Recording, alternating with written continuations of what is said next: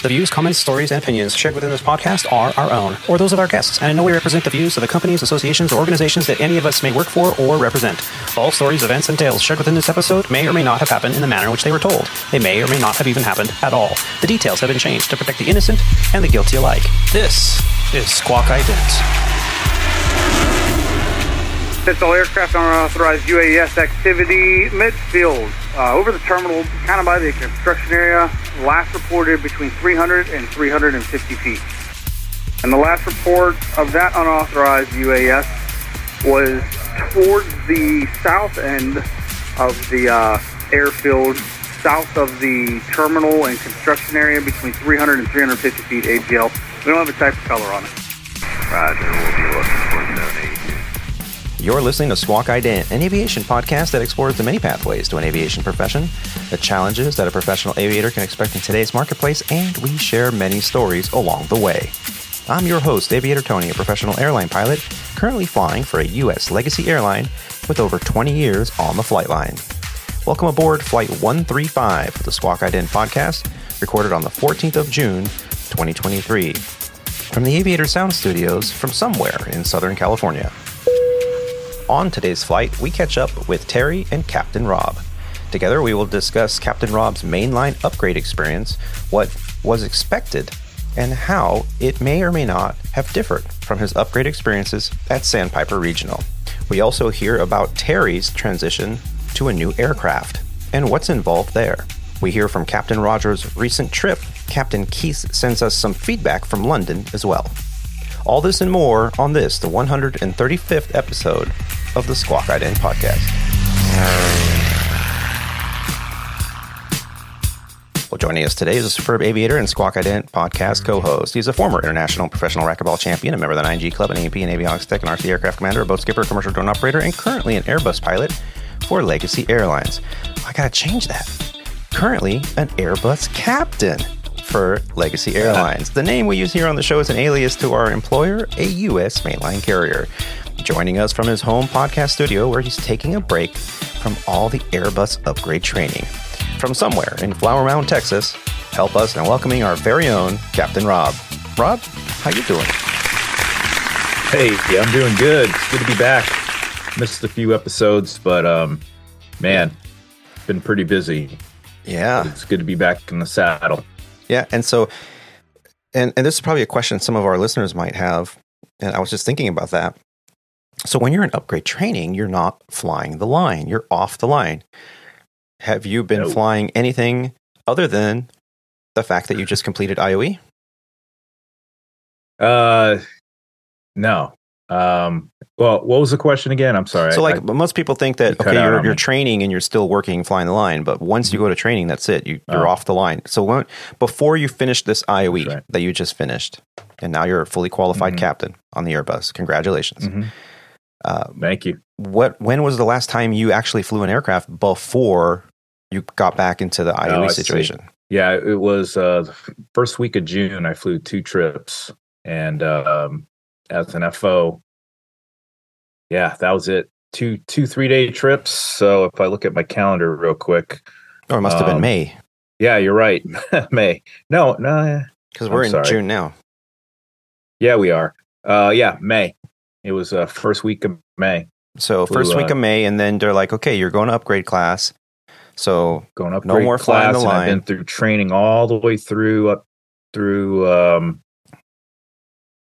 Pretty much finished my check ride on May 1st, and then had like 2 weeks off, and then I did OE, my first OE trip. Okay, so you finished your check ride. Another 4 or 5 days off, then did another OE trip. Okay. And then a couple days off, and then went right into my Fed ride for my last OE trip. When was your Fed ride?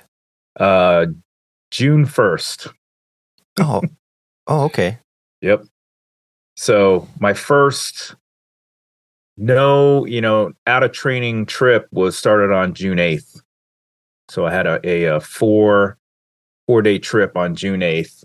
And so basically I just got back on the 11th. So that was my first, took the training wheels off and went flying with a fully qualified FO who just so happened to have about 130 hours in the airplane. Whoa. So it was kind of funny when I signed in for the trip. It said, you get that screenshot of how many landings and hours of experience you have when you first sign in. Yeah. And it said for me, I had 250 landings, but 0 hours.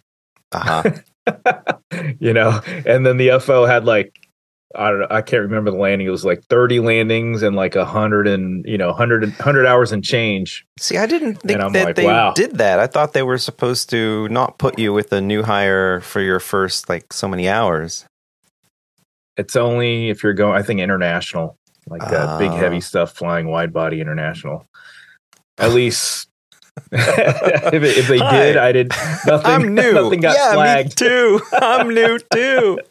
Oh my God. I'll be filing the ASAP after this talk show. So Yep. When in doubt, just ASAP it. Yep. Oh my God. Well, congratulations. I'm looking forward to hearing more about your training cycle and all the experience you had talking about it. Yeah. Good stuff. Well, today I also am excited to have another superb Squawk Ident podcast co-host join us. He is a retired Army colonel and a former Black Hawk battalion commander. He has commanded Apaches, Black Hawks, C-12s, UC-35s, and Embraer 145s.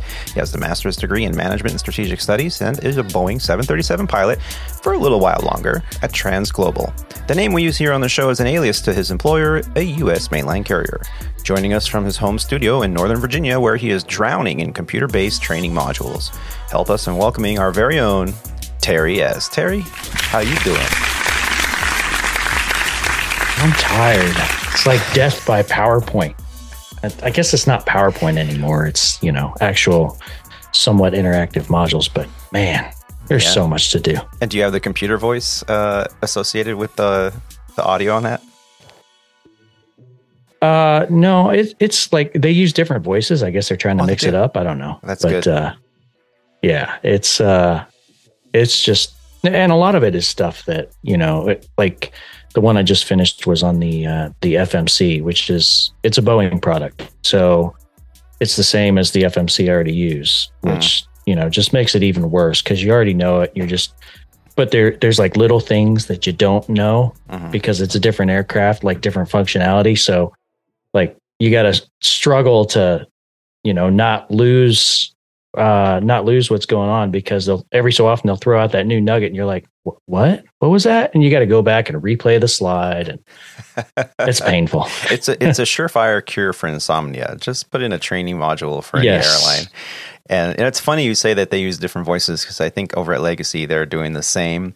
But the Ethos program, the one that I just started myself, they haven't updated that. So that's the long-term one. And it's, a computer-generated voice, not Siri because that's like copyrighted for Apple, but it's something similar to that.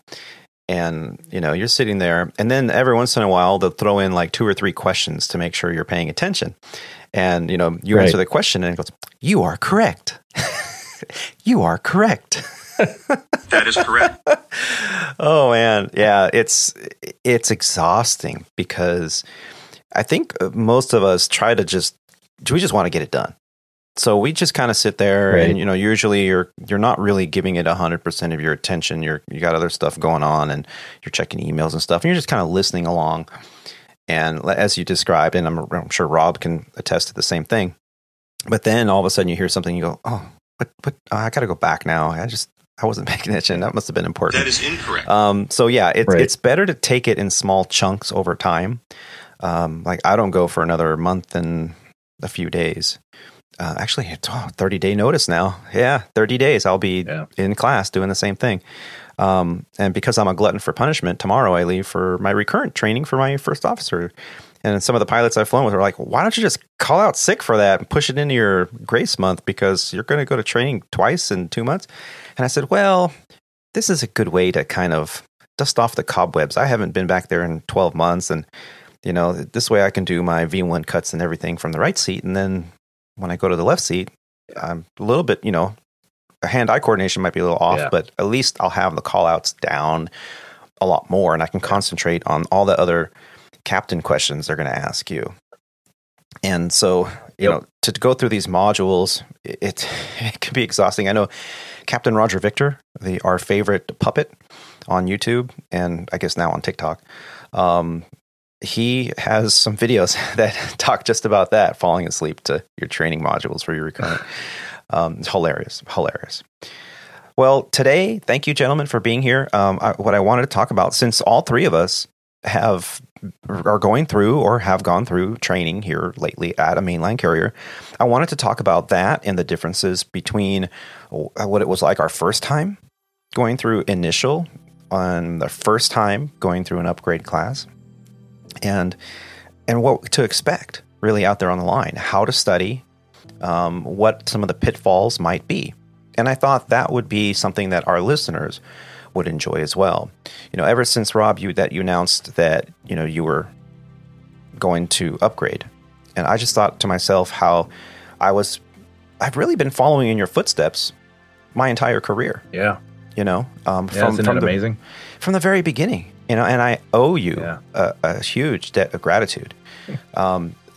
When I was, you did it all yourself. I just happened to be blazing the trail, I guess. Well, you were, we said, send in the probe. you were always like 6 months to a year ahead of me. So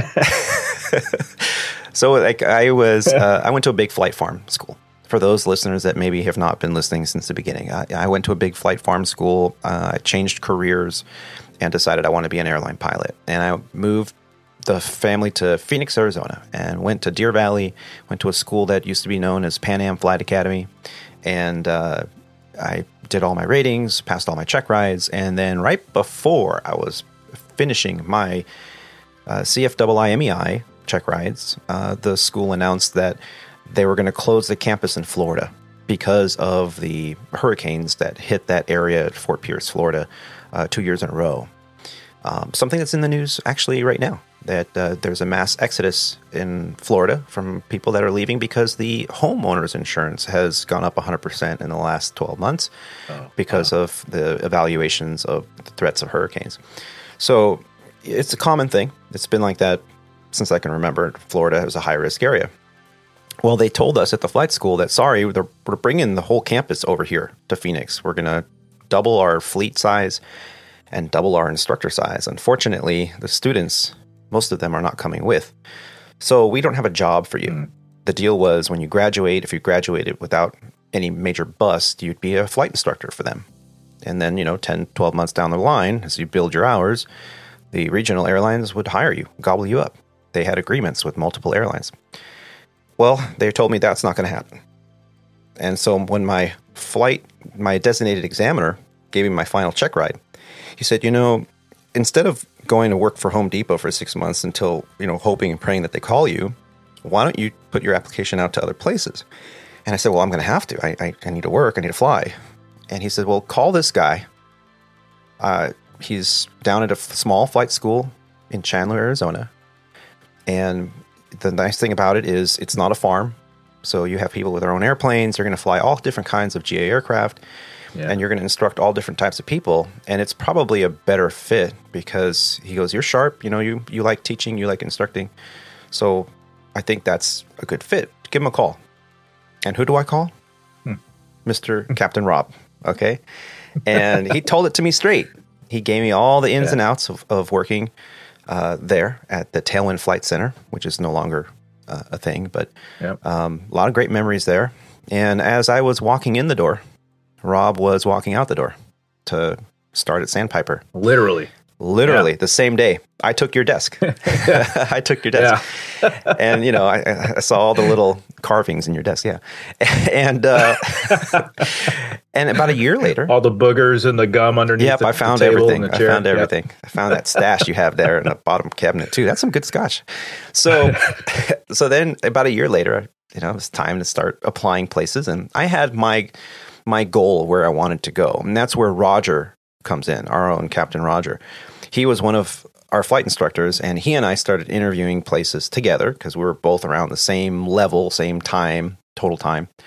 And I, again, was struggling to find a good fit. And I called Rob, and I said, Rob, what do you think? He's like, come to Sandpiper. the alias to one of their wholly owns. He goes, they're going to hire 600 pilots in '06. And that was huge. That was like the biggest hiring blitz of all the regionals since before 9/11. And I was like, okay, Rob, I'll do it. And I applied on a Friday. I got a phone call on a Saturday. I flew out on Sunday. I interviewed on Monday, and Tuesday I got the job offer. One of the fastest, transitions into an airline you can imagine. So I've been following Rob's footsteps. Rob became a captain at Sandpiper. Soon thereafter, so did I. Rob became a check airman. Not soon thereafter, so did I. So Rob, thank you for your leadership. And I know Alex loves it when I say, we all us aviators, we have to be very cognizant of the fact that we stand on the shoulders of those who came before us. And, our job is to lift those beneath us up, bring them up, show them the light, show them the way. And Rob, you've done that for me. And I just want to say thank you. Thanks, man. That's kind words. You owe all the hard work and dedication to yourself. I mean, you knew what you wanted to do, and I just happened to be the guy that was just going through it before you. I had the same goals and aspirations as you, and just happened to work out, timing wise, where, I just kind of took my, it's like pruning a tree. You got to trim some stuff off before the new stuff can grow. And that's kind of like me. I left, Tailwind so you can fill that spot and grow that spot. And here we are at Sandpiper, went there, did my thing, and moved on. And you came in and grew it there. And now we're here at Legacy and doing the same thing. Yeah. So it's awesome, dude. Yeah. It's great. It's a great story. So Terry, you got a 6 degrees of separation in this as well. You joined Tailwind a little later in the game, and just so impressive how your journey, your path, your goals were just so aggressive. And I thought, man, someone so young has it so put together. And you came into Tailwind, you were there not long, and you're like, yeah, I got a job at the regional. And actually, that is what sparked myself to say, hey, what am I doing here? The people that I'm hiring, they're leaving. They're leaving before me. They're getting jobs at an airline. And that's exactly what motivated me to start getting out the door and start filling out applications saying, okay, that's it. I have enough time. What's my excuse?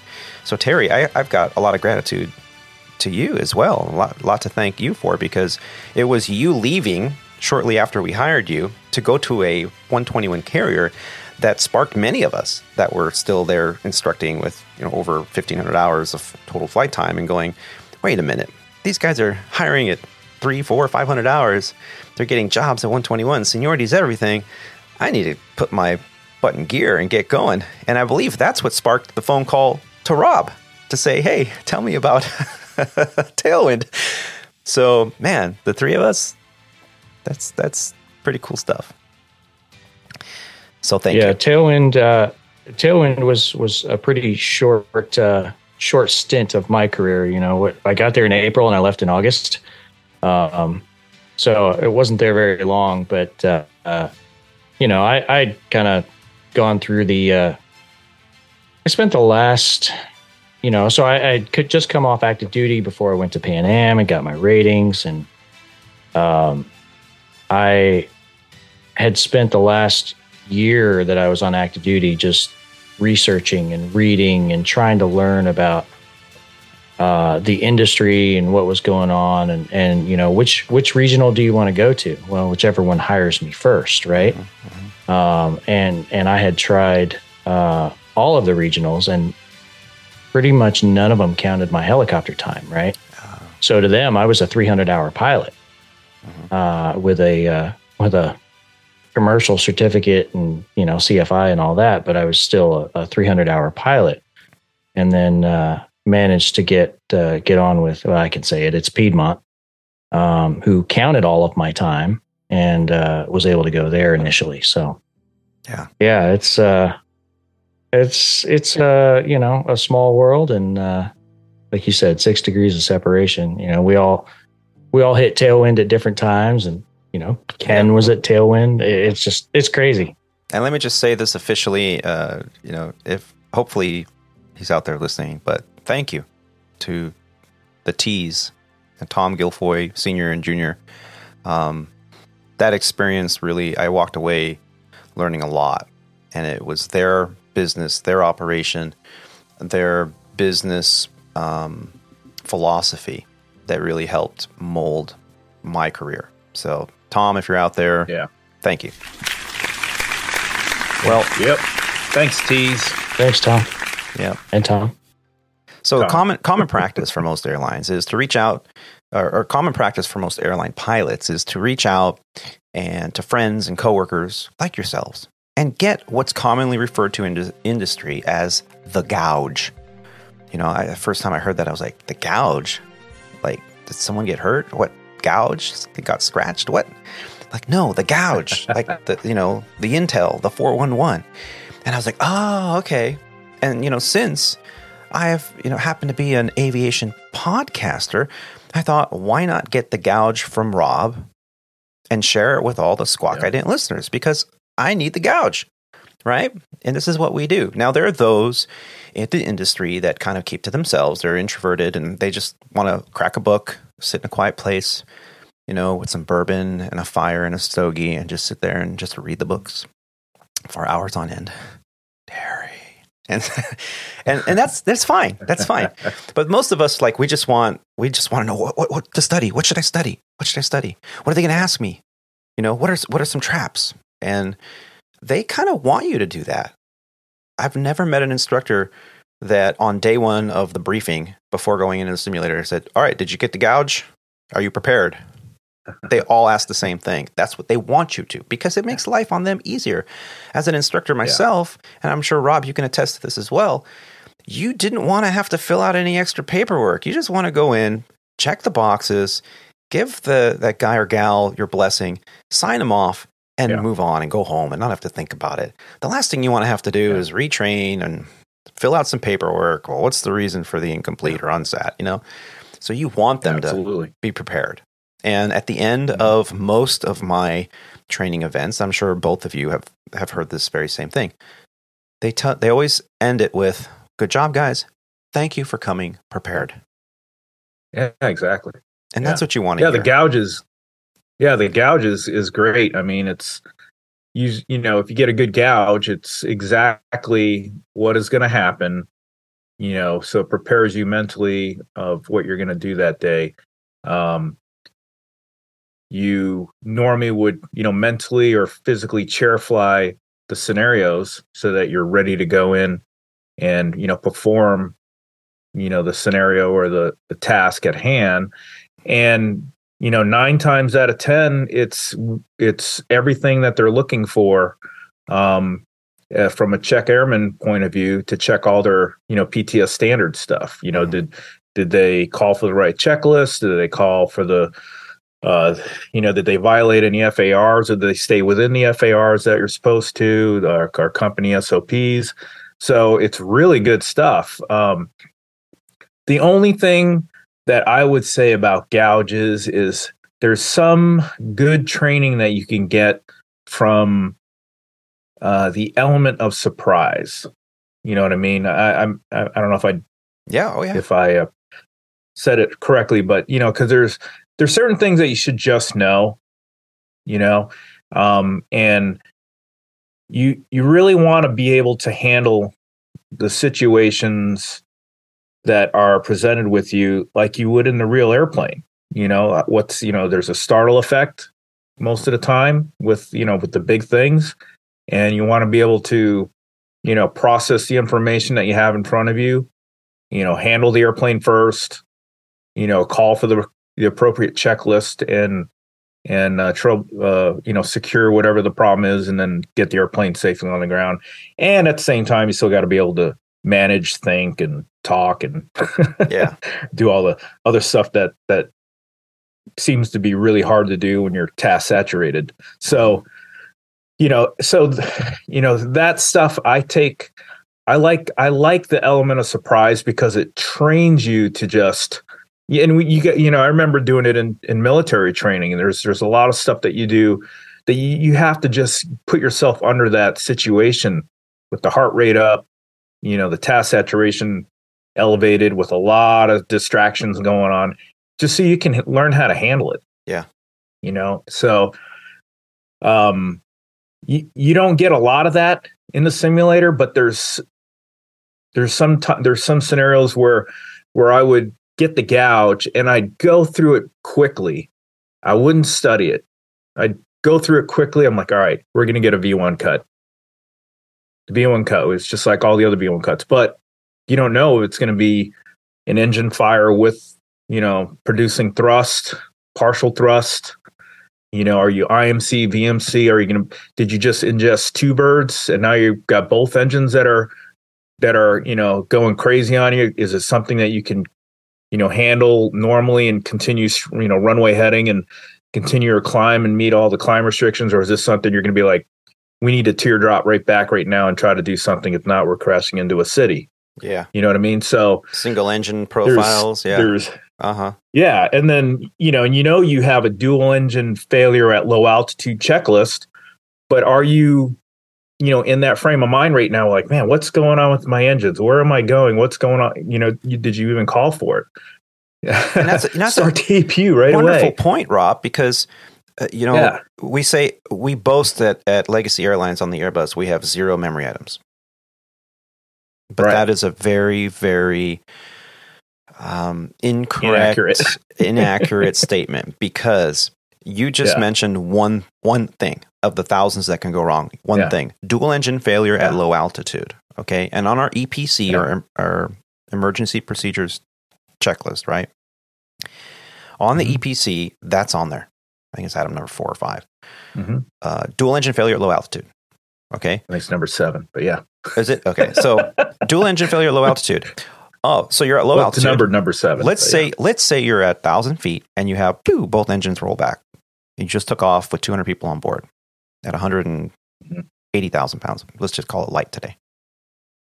Are you going to pull out your checklist at 1,500 feet after the startle factor and go, let me read this checklist to you. Let's see what to do. Item number 1, Captain says, no, you better know that by heart. You don't have time. I mean, yes, legally you have to pull that checklist out and follow it, make sure, because now your adrenaline's pumping. You might forget something. You might rush it. You might skip over something and make everything much, much worse. But those are things you have to know. And we always joke around. What is it? Section 16, part 1 of the AOM. It's the non-normals. And we always joke around. Those are the non-memory memory items. The non-normals. So are you seriously going to pull out your EFB, open up My Comply, search for the homepage, look for where it says Airbus Fleet, click on the tab that says AOM, go to the table of contents, go to wind shear. I forgot to log in, so I got to log in. Yeah, got to sign. Go to the table of contents, look for wind shear avoidance techniques on departure. No time. You don't have. That's not. Not only is it not practical, that is not the way to do it. You're going to end up a big smoking hole in the ground before you even get to it. So those are non-memory memory items. They're not required for you to know them verbatim, but you better damn well know what to do, right? And this is the stuff we train for every year when we go to recurrent. Once you're on a fleet for a while, you're going whatever your airline program is, 6 months, 9 months, 12 months, whatever it is. You go and you do these, because when are you going to do them on the line? Hopefully never. So the gouge. Yeah. That's where you kind of go, oh, they're going to give you this year. What they're doing is they're doing a low level dual engine failure.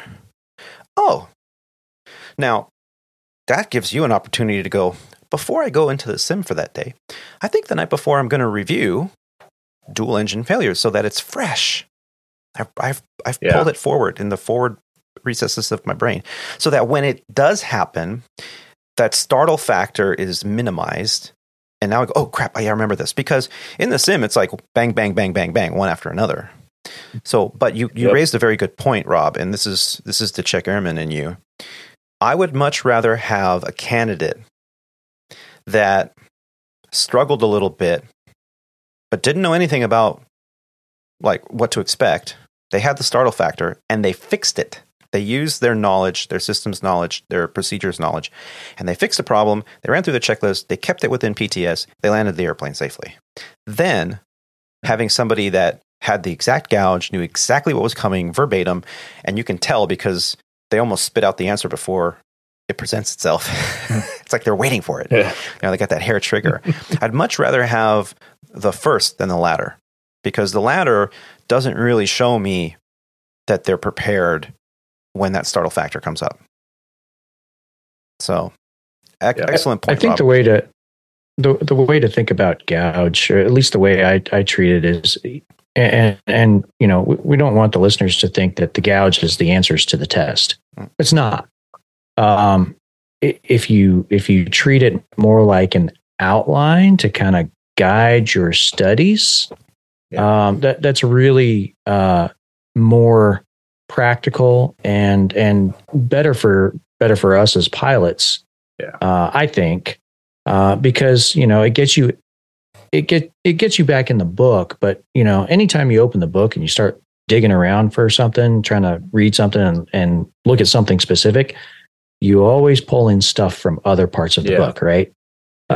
So think of it as more like an outline as opposed to the answers to the test. And I think it's kind of like you guys, I don't like, I'll get the gouge, but it's not what I focus on exclusively. You've got to, it's everything that we got to know. It's so, I guess the width and the breadth and the depth. Yeah. It's not, broad. It's not just a narrow, okay, I'm doing a V1 cut. This is it. No, there's so much other stuff out there. So I think of it as a guide. Yeah.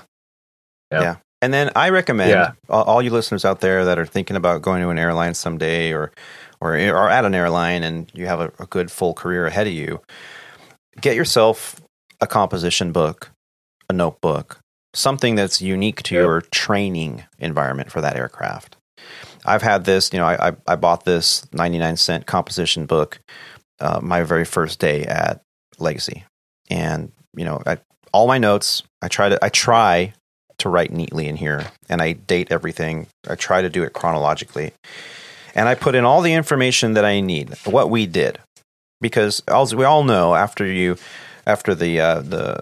simulator comes off motion, we ram dump everything. Like, we've been overwhelmed the whole time. The second it comes off motion, you're like, how did it go? What? Where am I? What time is it? What time's the van back to the hotel? Is it beer 30? Yeah. What? So I write down as many notes as I can, and then I go back and go, well, he's like, the instructor said I need to work on this, or I need to work on, my wind shear avoidance, or I need to go work on my terrain avoidance procedure. And because I was passable, but he wanted to see it cleaner, better. Yeah. So I would write that down. And then in a day or two, I'd go back, look at the notes, and go review it and stuff like that. Okay, and then ram dump that information because, hey, that's what we do. But what I wanted to focus on today was the process on going through an upgrade. Now, most airline pilots will go through it's a great experience. It's usually 6 to 8 weeks of training, a lot of ground training, a lot of home study nowadays with AQP programs. But we don't ever really hear about upgrade because you learn it on the line. You talk to the pilot next to you, they'll tell you all about it, right? Well, Rob, you just went through it. I'm about to go through it. I want the gouge, man. I want the gouge. Now, so I want to know it all. I want to know it all. Program your brain so that you walk in and you're good to go, right? I just want to plug into the matrix and be like, I know Kung Fu.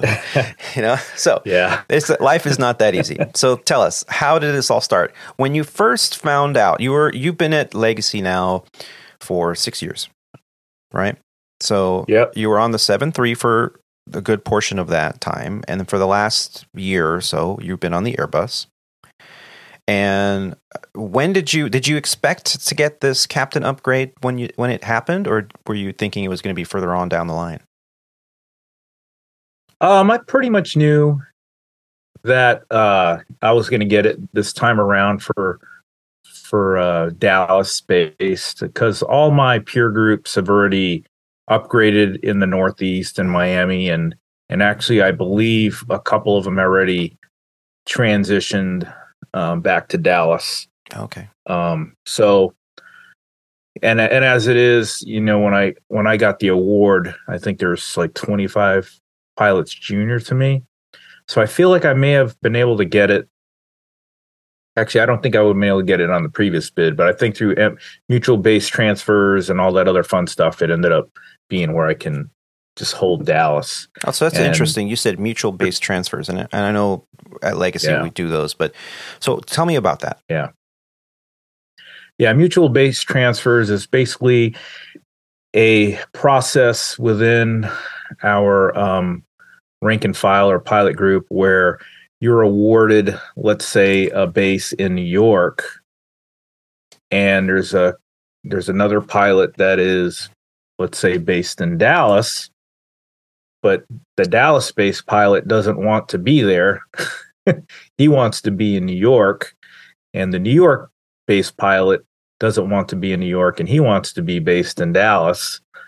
And that New York-based pilot seniority allows him to hold the base in Dallas. They can mutually agree to swap bases and not have to go through a bidding process amongst the 15,000 pilots. So basically, mutually, they agree to swap bases. I see. And that's why they call it a mutual So base you transfer. potentially, there's obviously a lot more,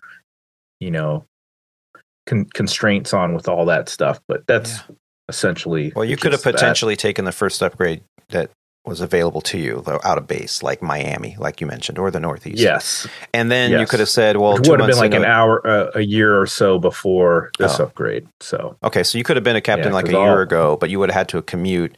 And then you would hope you'd put in for a mutual base transfer, and you would hope that you're next on the list, and the next person that is, say, in Dallas that got Dallas, and they just want to be in New York, even though that it could be unlikely, but it could happen. Rare. Someone could move, And so then you would be the next on the list, and they'd say, okay, you guys can swap, kind of like a pilot to pilot trade for your sequence, your schedule.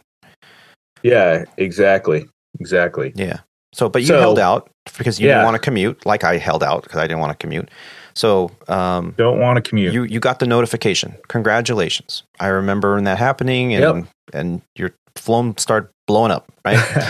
It was a happy day, right? Everybody congratulates you because everybody sees the awards at the same time, pretty much through an email, a company email. So all your coworkers find out, which and then you share they share that news with you, and you share it with your family. So now everybody knows that you're upgrading. Yep. And then shortly after that, you get your training notification on when you're going to actually start.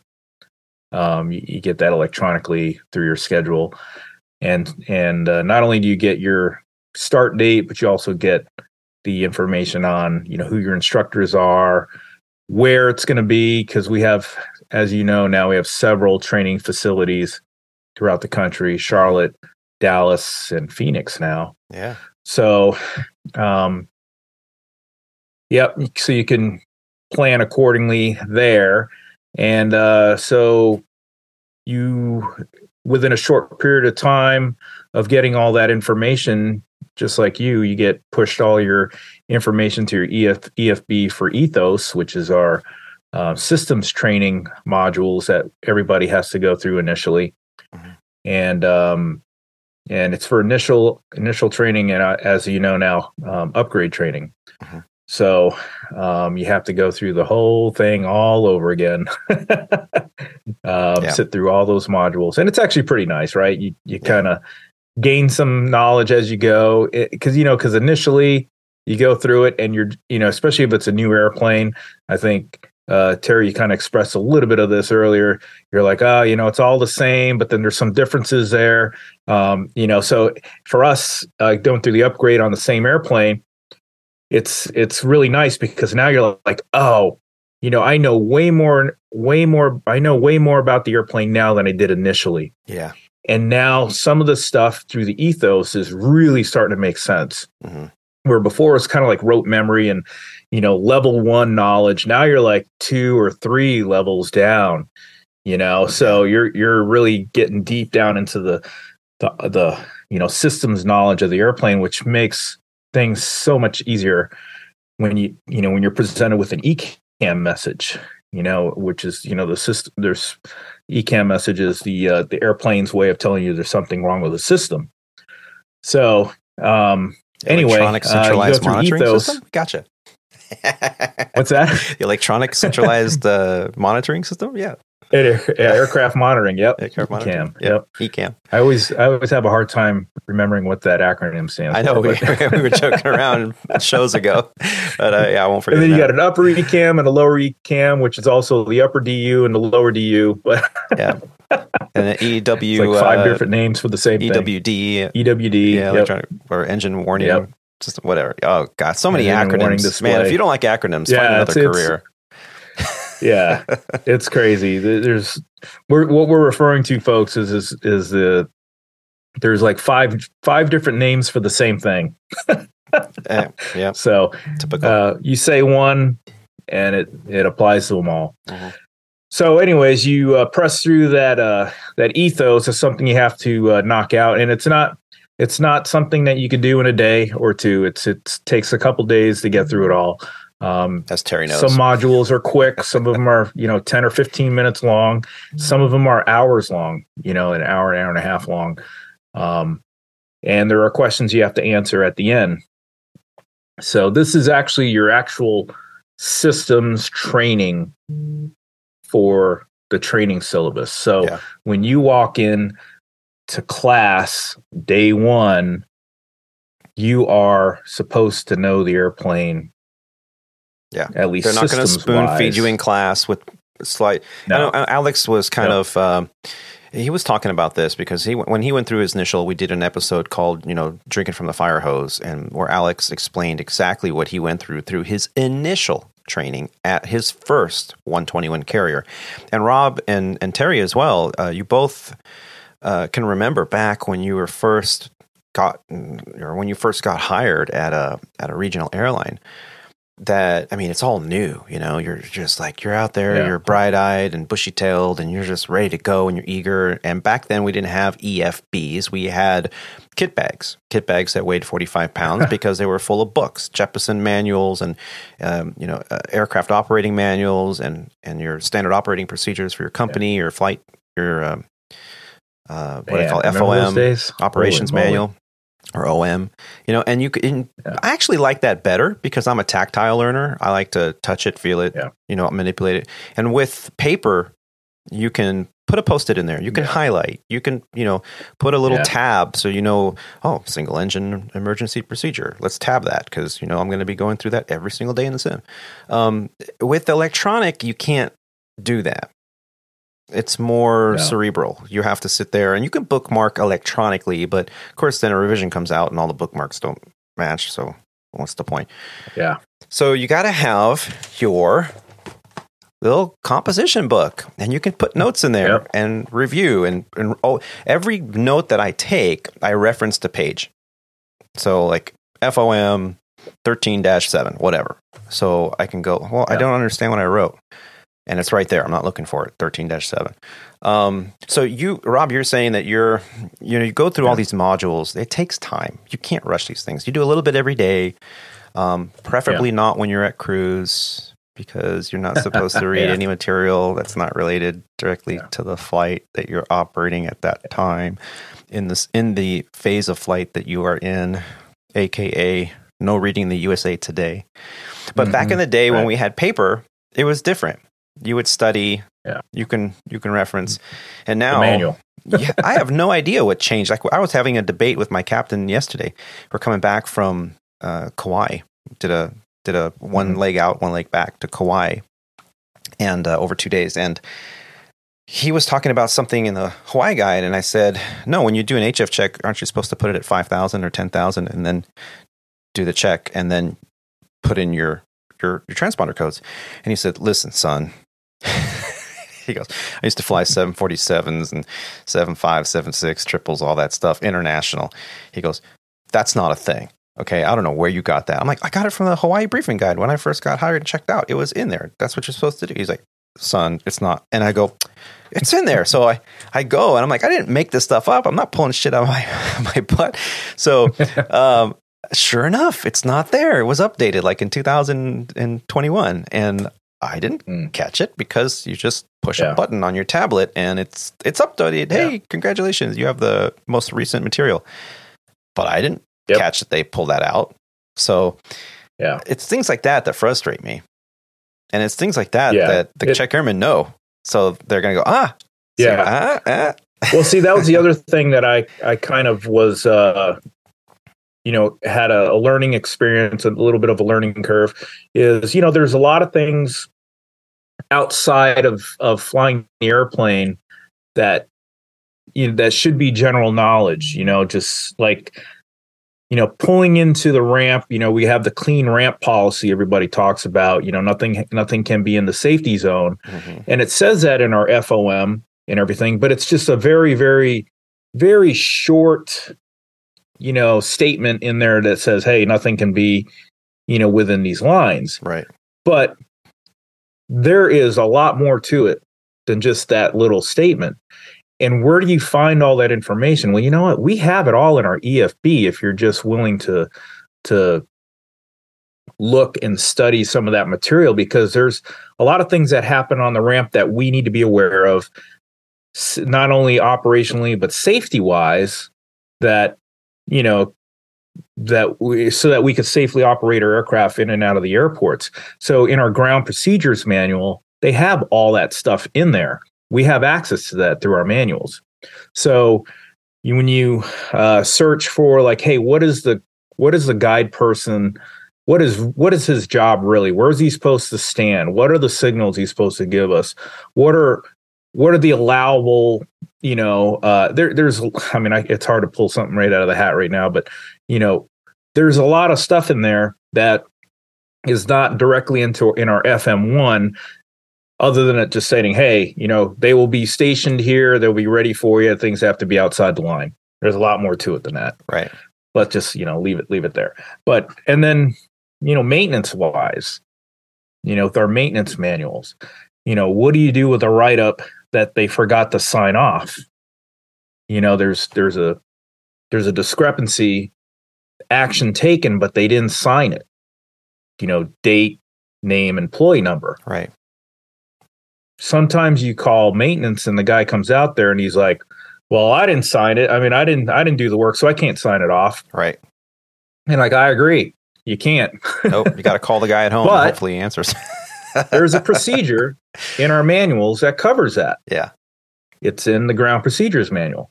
So sometimes you have to say, well, I'm pretty sure in the ground procedures manual, there's a situation that covers this, and you may need to escalate this up through your managers if you're not aware of the procedure.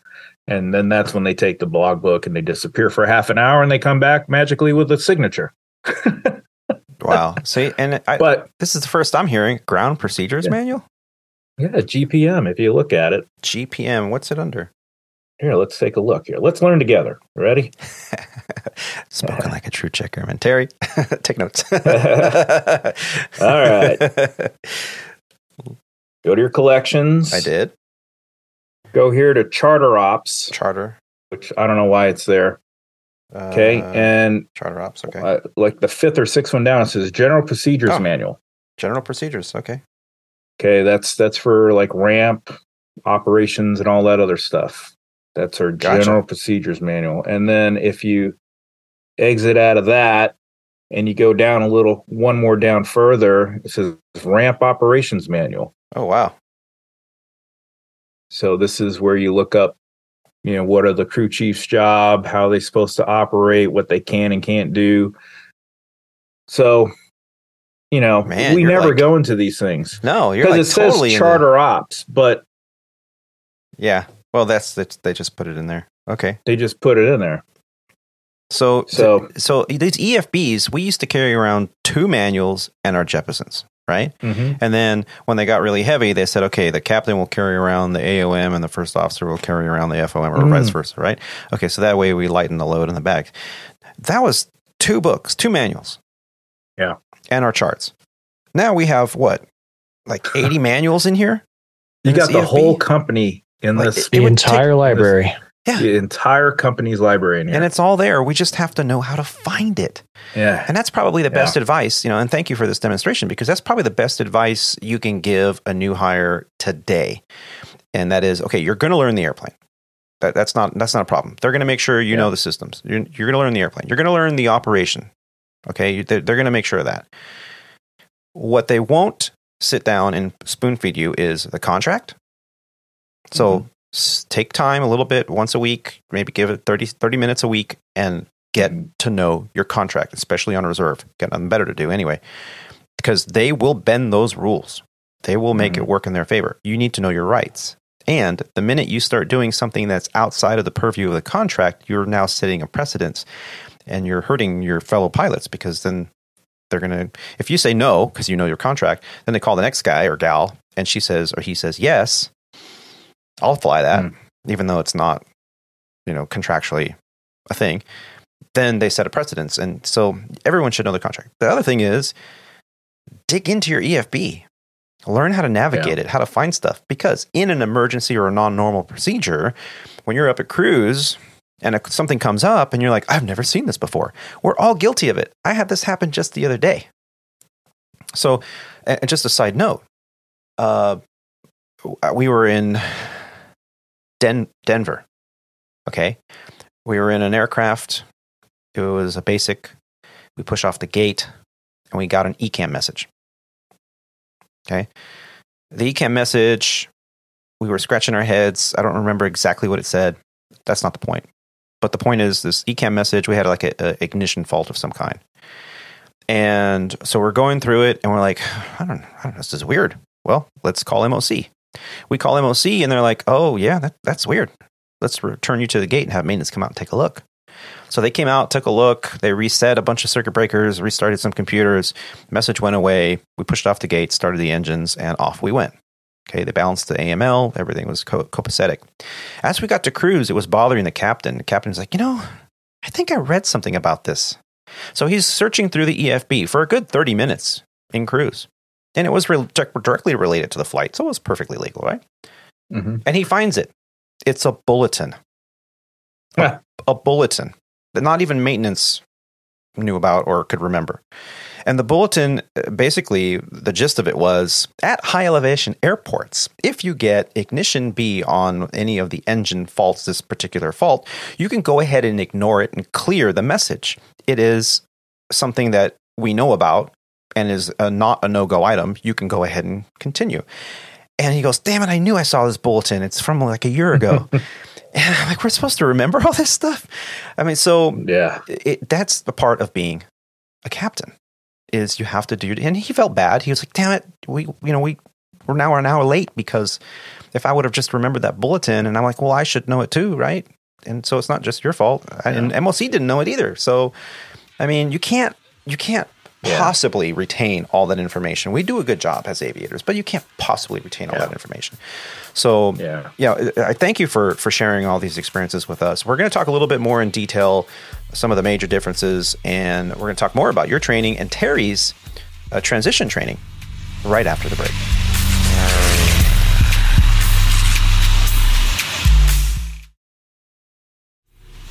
Please remember to tip your stewardesses on the way out. All right, ladies and gentlemen, welcome back from the break. Well, we've been talking with Captain Rob and Terry, and we've been talking about training, EFBs, the Gouge, upgrade class, computer-based training or CBTs or modules. It's a lot. It's a lot. There's a reason that pilots, have been always held in high regard in terms of, I hate to say the word intelligence because we all know a few, but in high regard with the ability to retain a lot of information and apply it appropriately to ensure the safety and safe operation of the airlines and the airline industry and the aircraft. So, thank you to all of you out there that are thinking about this career, that are in this career, that are making a difference by operating safely. You're not thanked for all the good landings and all the good choices that you make that saved everyone's life. That's expected of you. Yeah. But the truth is, there's some days where the decisions made on that flight deck could have gone completely different and could have ended up on the news internationally. And, you know, you're not ever thanked for the times that you avert disaster. So, yeah, hopefully what we're talking about here recognizes that a little bit. You know, thank you for all of you that operate safely, that do the right thing. You know, that are not reading the USA Today while the captain's rotating. If you want to rotate, hold on, I got a Sudoku I got to finish here.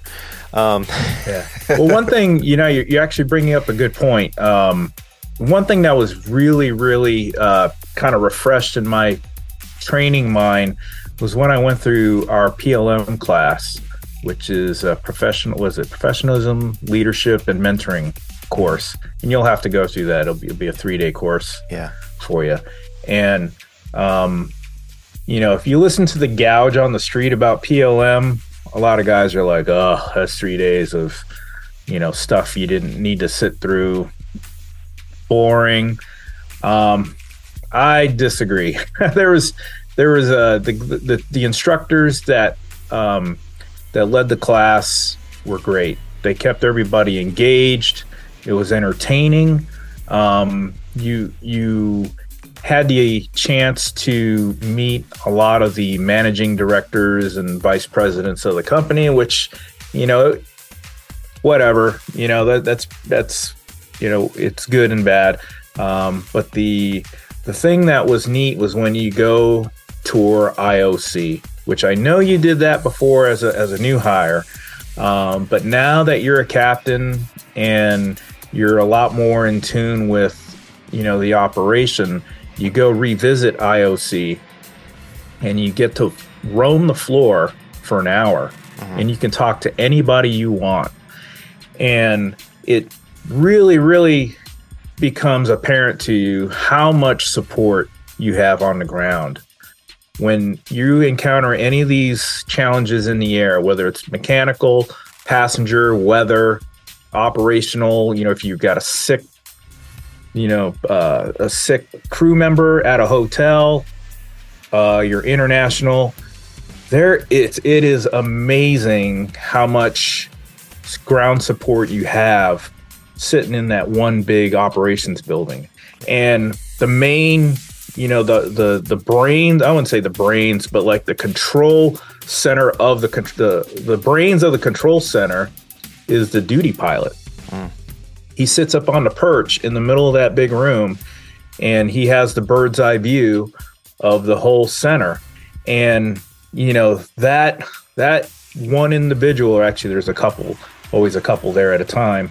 You know, that person is a great resource for anything you have going on, you know, in the air or on the ground. Yeah. And I don't think a lot of people remember that we have that available to us, or I don't think they understand how much is sitting behind that, you know, that radio call or phone call that you make, you know, when you need help or you need guidance. So that's something that you put in your hip pocket when you go out there and you train and you go hit the flight line or whatever. You know, just remember there is a lot of people there to support you. Yeah, we often, you know, feel like we're on our own out here. I mean, how many times have you heard that from crotchety old captains? Oh, we're about to dispatch a bunch of young snot-nosed kids. They don't know what they're doing. We're on our own out here. That couldn't be further from the truth, Rob. Thank you for even mentioning that, because our IOC operation control, integrated operation control, it is like, it's like Houston, we've got a problem. It is like a NASA Space Center. That thing, they've got these giant monitors with like weather and radar all over the world, and they have these desks, and it's all like super fancy. I wish the public could actually see what it's like over at Legacy Airlines. It really is amazing. You know, it really is. And you have so many people. And the minute, you know, on a normal pretenses, you know, you have a couple people watching your flight, everything's going okay. The minute weather rolls in, okay, now you got a couple more people watching your flight. The minute you have air traffic control delays, okay, now you got the ATC coordinator That's talking to the aircraft coordinator. That's talking to the dispatcher. That's talking to the loads planner. That's talking to the passengers, customer service planner. That is there. There's a rep for everything in that center, and so you have all these people that are trained specifically to ensure that you get out on time safely and get where you're supposed to go.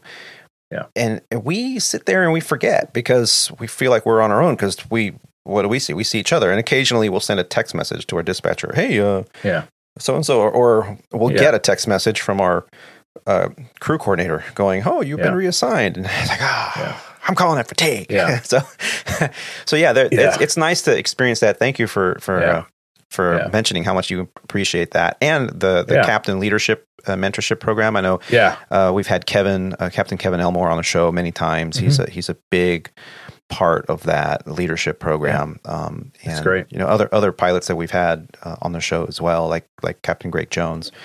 We talked about the leadership toolbox. All these things are important. You think, they don't affect me, and I'm not a leader. Yes, you are. We all are, whether you want to be or not. The minute you ping those wings on and those epaulet bars on your shoulders, and you're walking out there in the public and you're commanding an aircraft with hundreds of thousands of pounds of fuel and loads and people and cargo. It's very crucial that we understand the severity of our roles here. Yeah, the gist of it all is you can boil it down to almost two statements, and how we operate, how the airline operates, and how all aviators should operate is big. The number one thing is communication, right? If you have to communicate, communications is primary, and SOPs. Follow your SOPs. Your SOPs will keep you, where you need to be in the green, down the middle of the road. When you start to vary off the center line, your SOPs should correct you back to the middle. And that's something I think you're going to find very apparent, not only through PLM, but also through, the whole, 6 weeks of training that you're going to go through, is, everything that we do is, revolves around SOP and communications.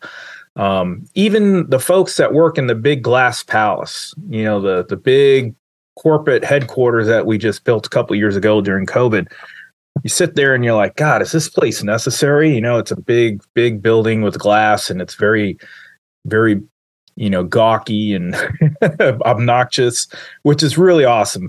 It's pretty cool to be honest with you when you walk in there. But everybody in there is doing a job to help support what we're doing out there on the flight line, So, as for a good example is the safety department. I have a good buddy that's one of the directors there in the safety department, and he runs the ASAP program. So anything that goes ASAP in our company goes across his desk. And when I have personal conversations with him, I mean, there's obviously a lot of stuff that he's not allowed to talk to me about, but he can give me some, hey, something happened and this is what they did. What do you think? And I'm like, man, what a bunch of idiots those guys were. Blah blah blah blah blah. What I would have done is this that and this. And he's like, yeah, well, we're investigating it, and the NTSB's involved, and Boeing's involved, blah, blah, blah, blah, blah, blah, blah, and so you really sit there and you listen to, his angle of the operation. And it really does kind of surprise you to the fact that, these guys are here to help make our job safer. Mm-hmm. And, these guys write the books, because a lot of times, what do we say? The books are written in blood, right? That's right. That's right. So a lot of times, the stuff that comes out of the offices, these emails and changes to our manuals, are because of stuff that they discover. What's the first thing that they got to do? They got to communicate that with us, and they have to make it an SOP. So, through those channels, and that's why it's important for us as pilots, when we see something that we think is wrong on the flight line or is unsafe, we need to communicate. We need to say something. We have to use our channels to communicate that with the people that make decisions, so that they can investigate and determine if there's a change that needs to be made in the way we do things. And one of the ways we do that is through our SIRS report and ASAP reports. Yeah. So if you see something, whether you think it's small or not, just SIRS it or ASAP it. It doesn't take long for you to do that. And you'd be surprised, you may actually prevent an incident or an accident from happening by doing that. So yeah. And a lot of communicate SOPs. Yeah. What do you call that? The SIRS reports is what we call an email we send to the chief pilots of the departments. And it's crew something reporting system, crew events system. Yeah. And then the ASAP program, people think it's a get out of jail free kind of thing. No, it's not just when you mess up. It's also like, hey, I noticed this. It's a safety issue. I've noticed that it's been uptick of rampers walking into the safety zone area while an engine is running and the beacon is on, and this is happening a lot at this particular airport. That could be a thing. It could also be a good thing. Hey, I noticed that at this airport they did this, and that really increases safety, and I just want to say good job. An ASAP can be a kudos as well. Yeah, absolutely. But if you don't say anything, it's going to happen knows. 200 times before something bad happens, and it could have happened. One report could have saved someone's neck, And I know it's true at Sandpiper. It's true at Transglobal. It's true at Legacy. It's true across the globe. Everything is data driven. You have to have, information in a database collected somewhere, reported, on paper and computer, verifiable, before anything happens. So if you just tell somebody, hey, this is happening, blah, blah, blah, blah, blah, they're going to look at you and be like, well, did you report it? Well, no. Well, then it didn't happen. What do you tell me? Exactly. It's like, it's like the hotels, you had a bad experience at a hotel. Oh, this hotel sucks. Okay. That's nice. Did you report it? Well, no, I shouldn't have to do that. Yeah, you should, because if you don't report it, who will? And if you had a bad experience, that means 20 or 30 other people had a bad experience. Maybe we need to change hotels. But if you don't report it, and if nobody reports it, if they get one bad report, they're going to ignore it. If they get 100 bad reports, we're going to be out of there lickety split. So it's every aspect of the operation is like that. Yeah. Absolutely. So now, to circle back to wrap up your training experience. Okay, so you got your training. Sorry. No, that's the whole point, right? You get your training. You did your ethos or your modules, your online training, right? You show up to ground school. You did 9 days of ground school? Yeah, I forget. I think it's 9 days. The CPT, IPT trainers, so the cockpit procedures trainer and the instrument procedures trainer, basically touchscreen computers that are laid out in the position of a cockpit. So you sit in front of these touch screens, which look like the aircraft that you're flying, and all of the switches and buttons and rotary knobs and all those things are actually selectable on the touch screen. It's like Microsoft Flight Simulator 2.0, it is, right? Microsoft Flight Simulator on steroids without the visuals. Without the visuals, yeah. Without the visuals. So now your ground school, did you have like a classroom environment at all? Yeah, so it's just you and your sim partner. So there is nine times out of 10, with the rate that we are hiring pilots, you're going to get a new hire. So this is a great learning curve for you, Tony. You'll be going in, as a upgrade captain, and since you sat in that right seat, you're going to be the second instructor in that room, helping that guy getting spooled up to speed with call outs and flows, and they don't pay me to do that. That's not my job. It's time for the briefing. What do you need to hear? Winds, weights, and temperatures. And then he's going to be like, oh shit, what do I need to what weights am I looking at? Where do my eyes need to go, and all that stuff. So a lot of that stuff is it's good for you, because you're in training, and you need to know what you need to hear. Yeah. and you're gonna, block out all, not really block out, but just kind of disregard all the stuff you don't need to hear. But there's certain things that you have to hear, in the left seat from your right seater, performance wise, checklist wise, call out wise, all that other fun stuff. Yeah. So yeah, you kind of iron all that stuff out there in the CPT and IPT environment, where it's designed for you to learn and make mistakes and learn from your mistakes. Going through your flows, triggers are the big thing, And what do they call them at Transglobal, Terry? Do they call them triggers and flows on the Boeing product, or what do they call it when an event happens and that's your cue to read a checklist or do something? I don't think we really have a formal name for it. I mean, we have our flows. Yeah. They just call it flows. Yeah. Okay.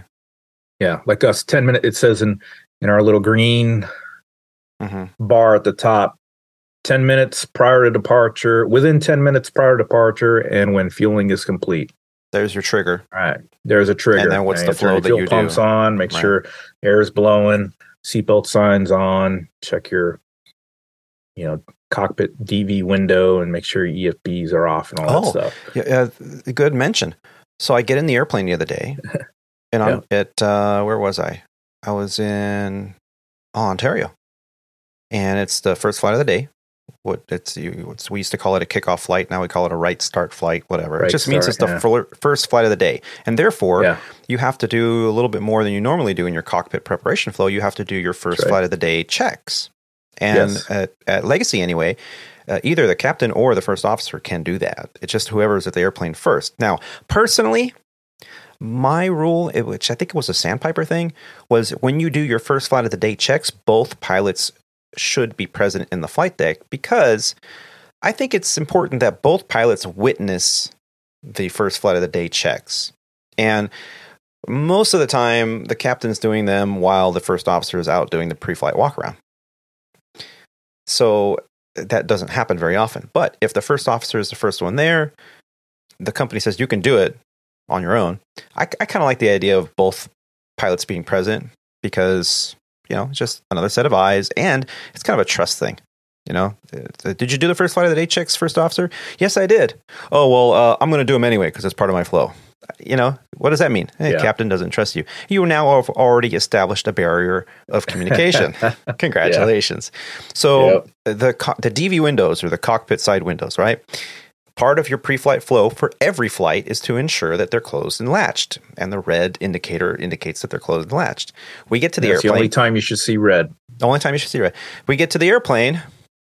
I did my walk around. I did my first flight of the day checks, and I'm doing my flow. I do my oxygen test, and as I turn my eyes to the oxygen test, I notice that my window's closed, but it's not closed and latched. There's no red indicator. And I look over at the captain's side, and his window is closed, but not closed and latched. And I went, Captain, did you do your pre-flight flow? He's like, yeah. I went, watch this. And I just grabbed the handle and pushed it forward, and click, the red knob, the red button came popping up. I went, window closed and latched. And he goes, oh shit. And he looks over and pop. He goes, window, it's closed and latched. And I'm like, who would do that? Wow. Who would do that? And I'm thinking what probably happened, and it just is my deduction, they probably came out early in the morning, and it's usually cleaning crew that does this, and they open the windows in order to clean the windscreen. They have like a squeegee. Oh yeah, that's right. So they sit on the window, they hold on to the bar, and they use a squeegee so they can reach, and they clean the window. And when they closed the cockpit, they probably were a little too gentle. They closed it, but they didn't make sure it was closed and latched. They didn't push it hard enough. And that's probably what happened, because our windows were very clean. Yeah. So at first I thought, who the hell would do this? Yeah. I'm going to write them up. Sabotage. Anarchy. Yeah. Well, that's a SIRS report right there, though, right? I told the captain, are we going to, he's like, no, I don't want to get anybody in trouble. I'm like, we should probably file a report that they need to be more careful. They can train somebody to make sure it's locked. He's like, no, it's fine. Yeah. It's part of our flow. We should be checking it anyway. I'm like, oh, okay. That's true. Yes, sir. Yeah. So anyway, so there is no like classroom environment where there's like 30 people in a classroom. You go straight into, from training at home. You show up day one, and you have a day partner. one. You will be standing in our crazy schoolhouse, waiting for your new hire to find the classroom because you know how our rooms are all laid out. It's like a government building with no windows. He's probably lost in some, third floor or second floor, the wrong wing of the schoolhouse because he doesn't know his way around. Because this whole time he was in training, he was down in the auditorium. Right. So they come in, they do the trainers, the CPT, IPT trainers, the beautiful touchscreen, the 3M screens. It's gorgeous. Do not bring food and drink in that room. And so then you go through that program. Now you go into the simulator, correct? The simulators, Okay. And now when you're in the full motion sim, you start out day one. I think there's a day where you just kind of go in there and you practice all your pushing buttons, and they don't even take it off motion. And actually, before you even get into the simulators full time, there's a couple of opportunities during your CPT, IPT time where you actually go into the actual simulator without motion. Yeah. And you do a couple takeoff and landings just to get some flows. Get the flows going. Yeah. But then you go into the actual simulator and you start day one from scratch. I mean, you do normal takeoff and a normal ILS to landing. Yeah. And pretty much the whole sim environment that first day is getting to know the airplane, how it handles the different laws of the flight control system. They'll start failing a couple flight control computers to prove that, hey, even though you lose a couple of flight control computers, this thing will still fly in normal law. Yeah. And then they'll start downgrading things. I'm like, all right, now you're in alternate law because you lost this. This is how it handles. You still got everything works, but you lose some protections, and they start bringing it down and even lower. Okay, now you're in direct law. You lost all these protections. You're actually flying the airplane. And then you get, direct law with like the manual pitch, I forget what law. I forget the law after direct law, but basically it's manual. Manual all reversion. You have is the trim wheel. Yeah, manual reversion, I think it's called. Manual reversion. There you go. So you start, flying the airplane around a little bit, just kind of get a handle on how the thing works. That's my favorite because the only way you have directional control is you have some mechanical linkages in the rudder. That's it on the Airbus. Then you have trim. That'll help you with pitch. That's and not the entire horizontal stabilizer, just the trim wheels. That's it. And then you want to do some yaw. Differential thrust is available. And that's it. Yep. Congratulations. Yep. Good luck getting now that you know thing why on the ground in that 737 pilots are afraid of the Airbus. I know. But so you do that, and then then you do your what we call MV or QMV maneuvers validation. That's where they're evaluating that everything you've learned. There's something we missed, which is a kind of an important part in between all that, and you just reminded me of it. You do your systems validation, right? Oh yes, before at the end of ground school. All of that ethos training that you just went through. You have to take 100 question test and pass with, I think it's 80% or better. So it's going to be a piece of cake for you, Tony, because you already flown the airplane, but you'll probably have a little bit of test anxiety like I always do before going in. So you'll study up pretty hard, but it's all based on the questions that we have online. Yeah. You don't need to go anywhere else to study it. All 17,000 of those questions will be available to you. Just, figure out which systems you're weak on, study those. And it's an open book test anyway. So there's few questions there. If you just flat out don't know it, bookmark it in your ethos and move on. Yeah. You'll probably get a 98, 99 anyway. And you'll miss one because you answered the question wrong, but you knew the actual question. And you may miss one just because you flat out didn't know it. Right. But so it's you pretty systems simple. Validation at the end of ground, and then you get in the sim and you do all your simulator training, all your stuff, and then you do your MV maneuvers validation where you're doing your V1 cuts and all that stuff, and then you do your loft or your LOE or I forget which one comes first. I think it's the LOE comes first. Line observation. Evaluation. Yeah. So that's where it's like you're in the sim, but you're conducting it as if it was an actual flight. And you may or may not get an abnormal situation. You might get a ding, and what's that? It says Yep. a fuel pump is not working. Oh, Yeah. what's the procedure say to do? Turn it off. What's it else to say? Yeah. Continue. Okay. Yeah. And that's it. That's usually it's pretty Or you much get one that like simple. I had where there's not even a procedure for it. It's just Bing FYI. has failed. Yeah. And it doesn't even ding on you. It just presents itself. Oh, so it's amber ECAM with no ding. Yeah. No oral warning. You just a visual, and you're like, oh, okay, my aircraft. All right, we got this. This is not a quick action or an ECAM exception. All right, Yeah. ECAM actions complete. Clear this. All right, Yeah. boom, clear. Checking for follow-ups. No follow-ups. Something simple like that. Yeah. Those kind of can get you distracted because there's nothing. Yeah. Don't go down the rabbit hole. Don't sit there and look for a problem. Exactly. If there's no follow-up, you're done. Yes. You can write it The up on the only thing ground. I would say is if you do have something that pops up like that and you're flying, especially in the sim environment, you're probably going to be landing at an airport where there's low visibility. Does it affect the Cat blue 3? pages are going to tell you what systems are required for certain approaches, RNAV, GPS, Cat 1, Cat 2, Cat 3 approaches. So decide what approach you're going to do and decide on that decision tree if that system is affected, if that system will affect the category of approach that you're going to do. Yeah. You may need to do something else. In the spirit of the gouge, before we move on to Terry here, in the spirit of the gouge, I have recurrent qualifications coming up tomorrow. And, I was going through what the company puts out as a syllabus, what to expect. And I've read the gouge. And in there, we're doing like Mexico City to Dallas-Fort Worth with an alternate of San Antonio. And, they kind of go, you can expect this, you may get this, the checkerman may give you that. At least you're kind of in the know, kind of generally what you're going to expect.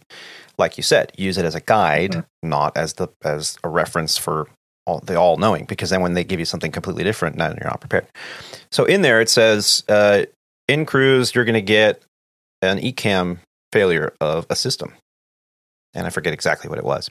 But that then reduces you from Cat 3 dual to Cat 3 single, which is a single autopilot Cat 3 kind of thing, or single channel Cat 3, however, I forget the exact terminology.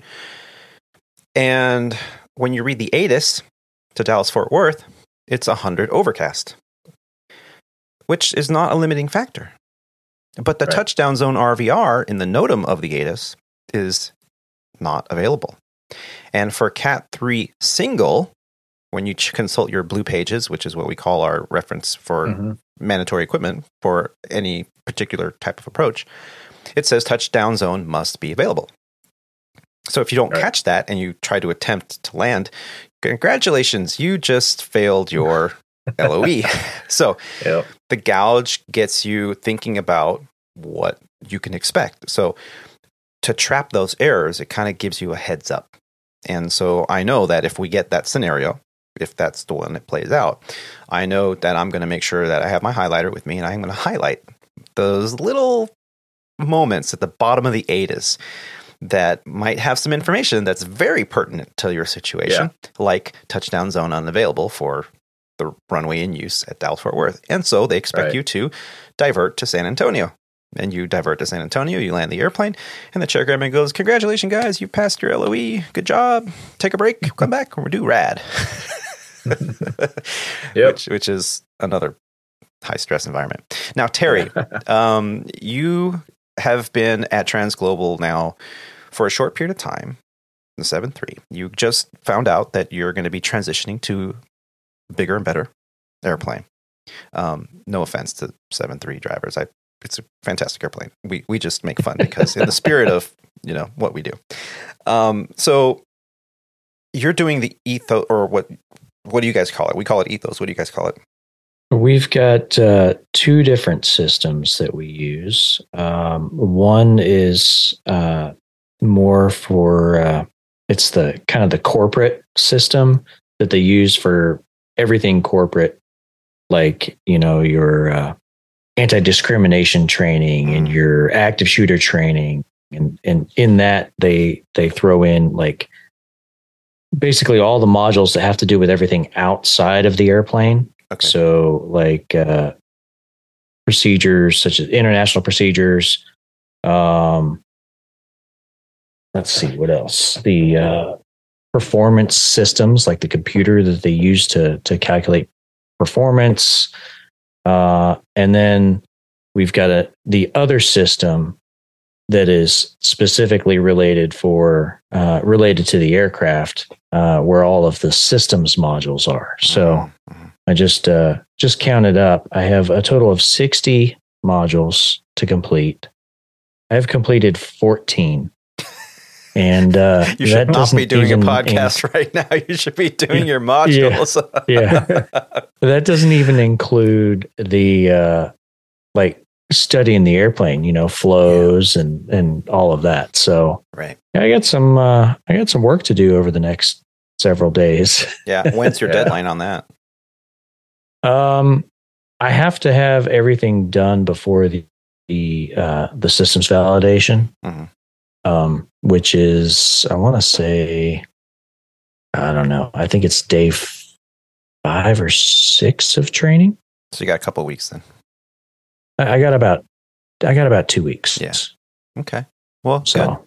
And so far, has it been like what we were discussing on the onset of this podcast? Has it been pretty monotonous and hard to stay awake, or is it engaging and exciting?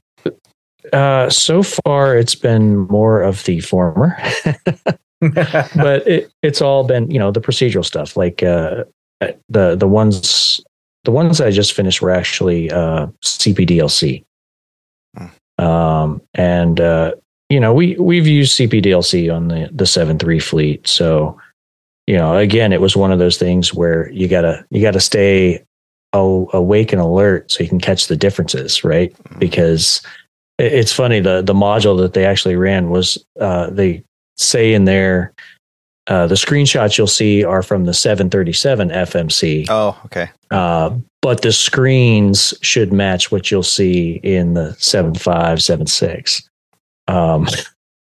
So nice. You gotta stay awake, to catch those differences as they pop up. But that's all I've gotten through so far is those, and actually.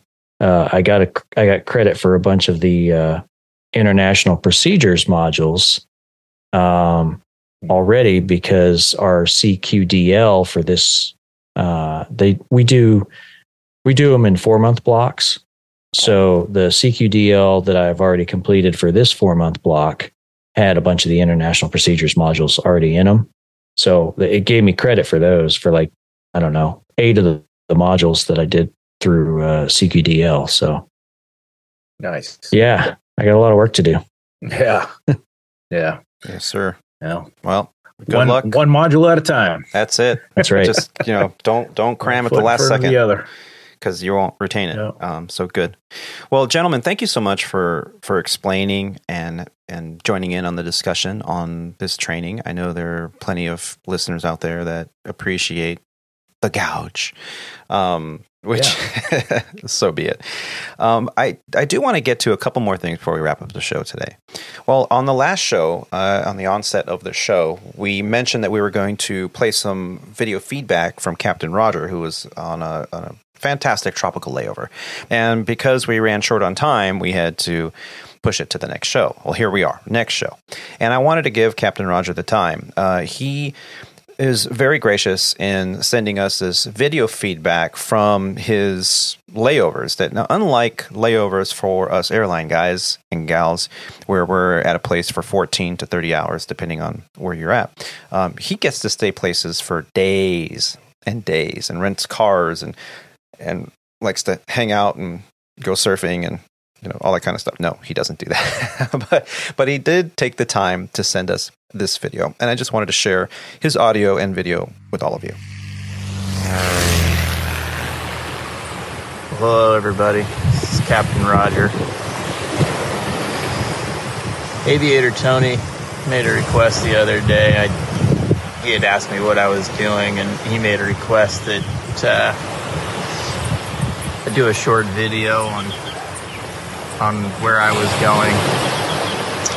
So this is Captain Roger in Grenada, where I'll be hanging out for the next, 5 days.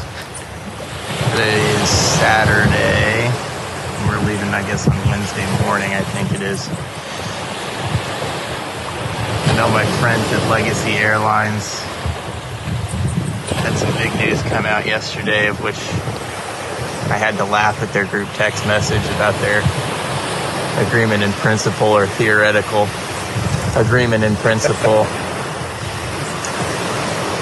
And I'm out here in, I guess, what some would consider paradise, where I'll just hang out for 5 days while they squabble over contracts. I just kind of had to laugh at that.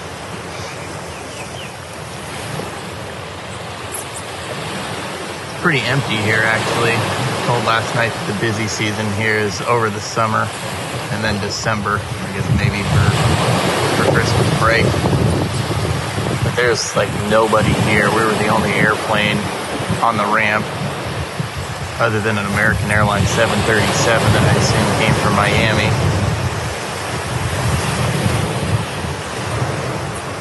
And the hotel is actually pretty empty. It's just after 9 o'clock in the morning right now. There's the hotel building right behind me.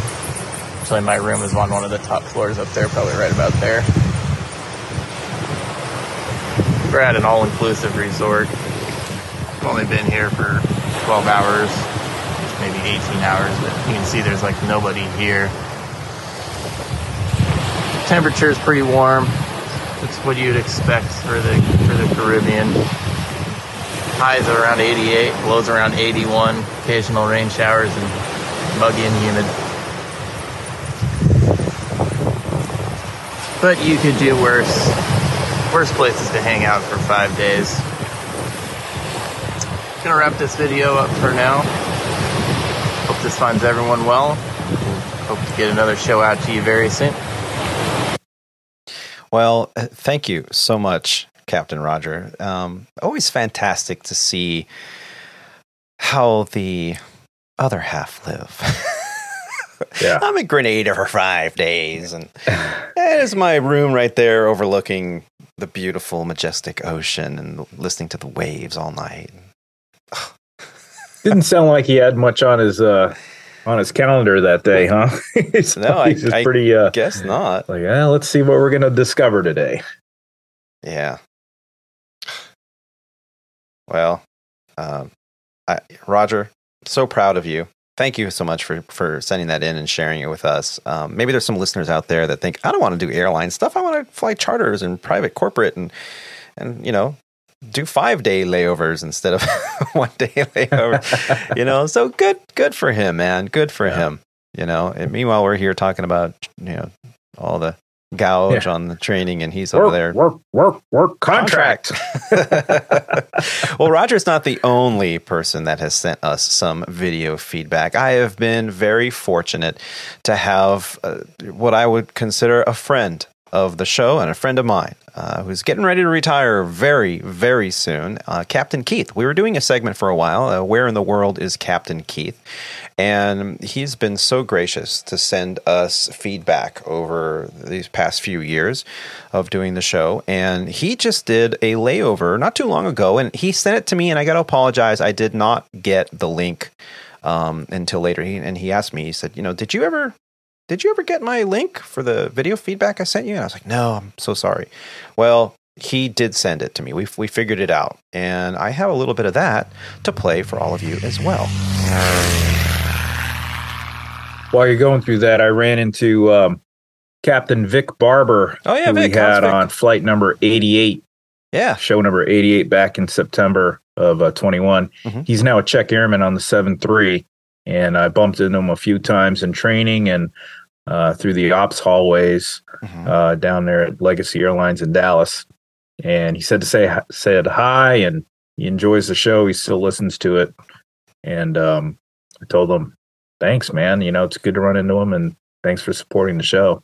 Yeah. And he tells all his, I guess, I don't think we should call them IOE students, but his, the new hires. Hey, you want to listen to a good podcast? Really? Yeah. Well, thank you so much, Vic. I mean, I enjoyed having him on the show. He was part of our 20-year anniversary of 9/11 special. That's right. Fantastic interview that we did right after the show he was on. So much to learn from him, and the fact that he's part of the flagship. Flying the for Legacy Airlines DC-3 flagship. Yeah, that is so cool. Detroit flagship, I think it is. You can see it online. So thanks, Vic. I'm so happy that you got to run into him. Please send him my regards as well. Will do. All right, and here is a little feedback from our very own Captain Keith, live from London. Well, not live. Hello, Squawk Ident friends. Captain Keith here. Today on my layover in London. With 3 months to go until I retire, I thought I'd give you a quick update on my layover activities here in London. Today we started with a quick coffee and then a walk through the neighborhood known as Pimlico, where I stumbled upon a bow shop, so I had to stop in and sample the offerings there. They have beef short rib and chicken curry bows on the menu today. From there, I went to Victoria Tower Gardens along the Thames River next to Westminster.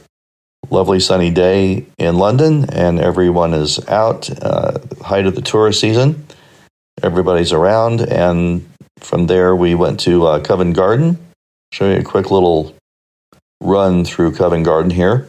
As you can tell in the video, everybody is out, locals and tourists alike. Covent Garden is a very popular tourist spot. Lots of restaurants and shops here, and street performers as well. People coming and going, and here we go through the entryway. And that takes us to Seven Dials Market, where I always stop at the cheese bar, my favorite place to stop in London. They have cheese on rotating conveyor, much like a sushi bar would be, but except we have cheese. And I highly recommend this as a stop when you're visiting the city. The cheese bar is located in the Seven Dials area, so it's a very popular spot.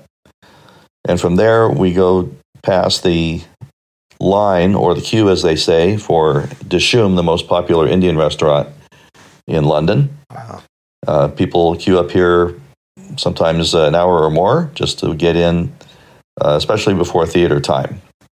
This is also right next to Chinatown, another favorite spot that I like to go almost every time I'm in London. Lots of restaurants and shops here.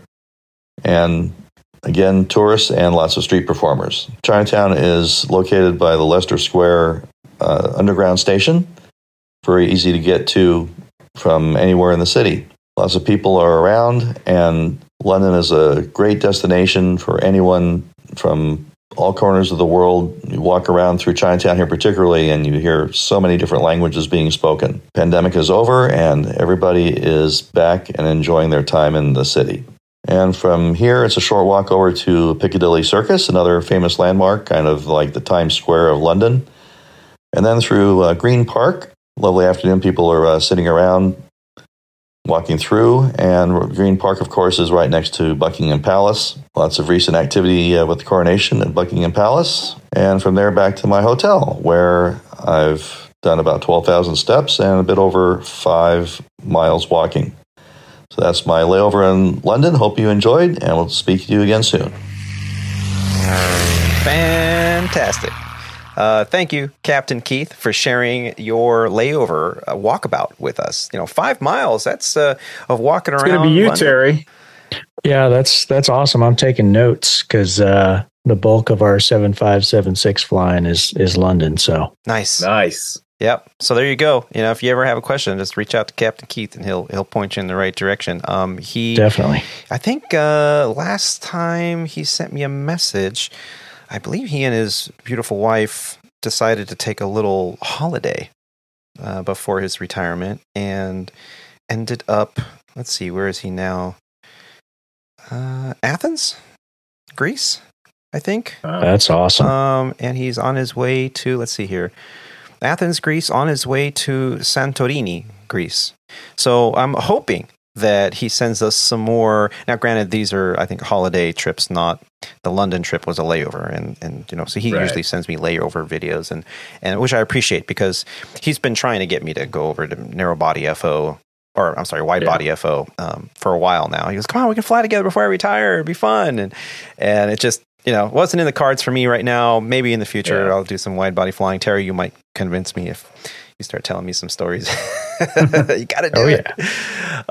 But yeah, thank you again, Keith. I'm sure the listeners enjoyed listening to that. When I get a chance after all this upgrade training and stuff, we're talking months probably, but probably I need to get back in the YouTube game. I have not produced a YouTube video in I think over a year. I got plenty of footage. It takes time and effort, and that's not something that's on the cards right now. But thank you again, Captain Keith. Also, for those of you that listen to other podcasts around here, which we highly encourage, I gave some feedback, as I often do, maybe a few times a year. I'll send some feedback over to one of my other favorite podcasts, the Airline Pilot Guy Show, and I did a little feedback on an incident that happened with a Delta flight in San Francisco that they spoke about. And that feedback was replayed on episode 571 of the Airline Pilot Guy Show. The Beantown Bus Driver is the title of that one. And about 2 hours into it, I sent him an audio feedback, a couple of minutes long, talking about how sometimes we miss some crucial information at the bottom of the ATISes. And the controllers get all bent out of shape. Now, the incident that they were talking about happened when a Delta Airlines crew got scolded on the radio. Of course, there's audio of that on their show. You can listen to it. They got scolded on the radio because they were on the ATIS at the bottom. It said, make sure before you call for taxi that all pilots must have performance numbers for both one left and one right. And they taxied out and were told cross one left, line up and wait one right. And they said, well, we need to plug in the numbers. And they're like, well, can you do it in 2 minutes or less? I've got traffic on final. And the FL says, yeah, it should work. And of course, about a minute and a half into it, she's like, are you guys ready to go? And he's like, no. So she told him to taxi off the runway, which they did. And, the other aircraft landed. And then she proceeded to scold them, saying, hey, didn't you read the ATIS?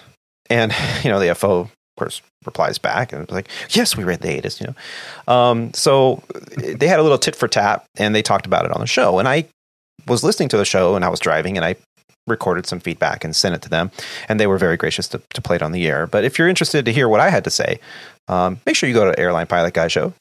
Check it out. It's, like I said, about 2 hours into episode 571. And again, thank you to Captain Jeff Nielsen and the Airline Pilot Guy crew for, allowing me to share my thoughts as well. I was just saying, nice. That's great. Cool. Thank you. We're just going to wrap up the show today by saying thank you to Captain Rob and to Terry for joining us and giving us all their wisdom on training and the gouge and all what's expected in studying and CPTs and all that stuff. Also, we hope that you enjoyed listening to our flight today. If you did, please pay it forward by sharing this podcast with your friends and family. Be sure to subscribe or follow the Squawk Ident podcast on whatever podcast platform you are listening on. We also love receiving listener feedback. Please make sure you just send it to us in an email. You can send us audio feedback as well. Right there from your phone. Just record something and email it to us. You can find all that information on our website at aviatortony.com. That's Alpha, Victor, the number 8, Romeo, Tango, Oscar, November, Yankee.com. You can also follow us on Facebook, YouTube, and Instagram. Just search Squawk Ident Podcast. And one final thank you to all of you for taking the time to listen to these grateful aviators. Keep the dirty side down out there. Stay safe and take care of each other. Bye, y'all. See ya. See ya. Good luck in training, fellas. Thank you. Thank you. I know you don't need luck, but you guys are gonna crush it. Not gonna enjoy it because we only live once. So that's right. We're doing what at least I say I'm doing what my younger self wanted to do. So don't disappoint him. Don't disappoint yourself. Thank you. Yep. That's a good one. I like it. Right. Yeah. Hold on.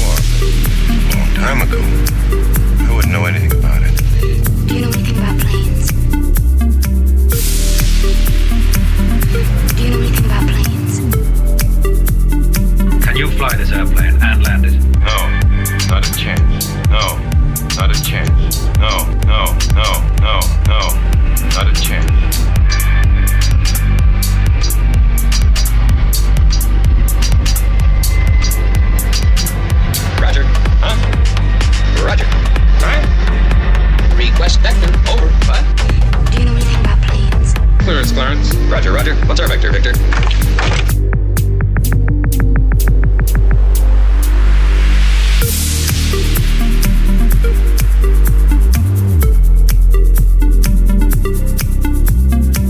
The elite. Best of the best. We'll make it better. We'll make it better. Do you know anything about planes? Oh, jeez. Oh, you kill me. You really do.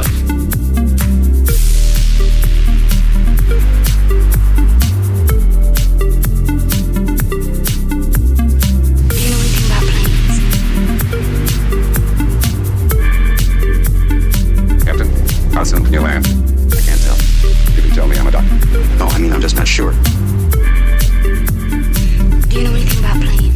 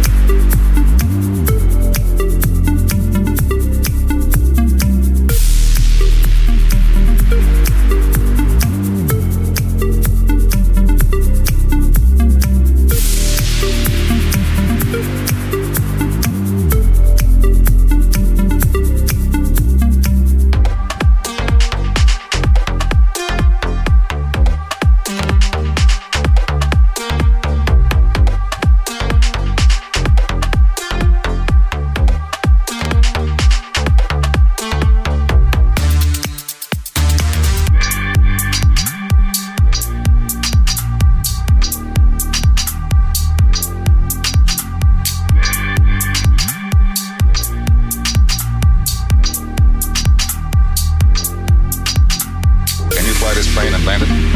It's an entirely different kind of flying.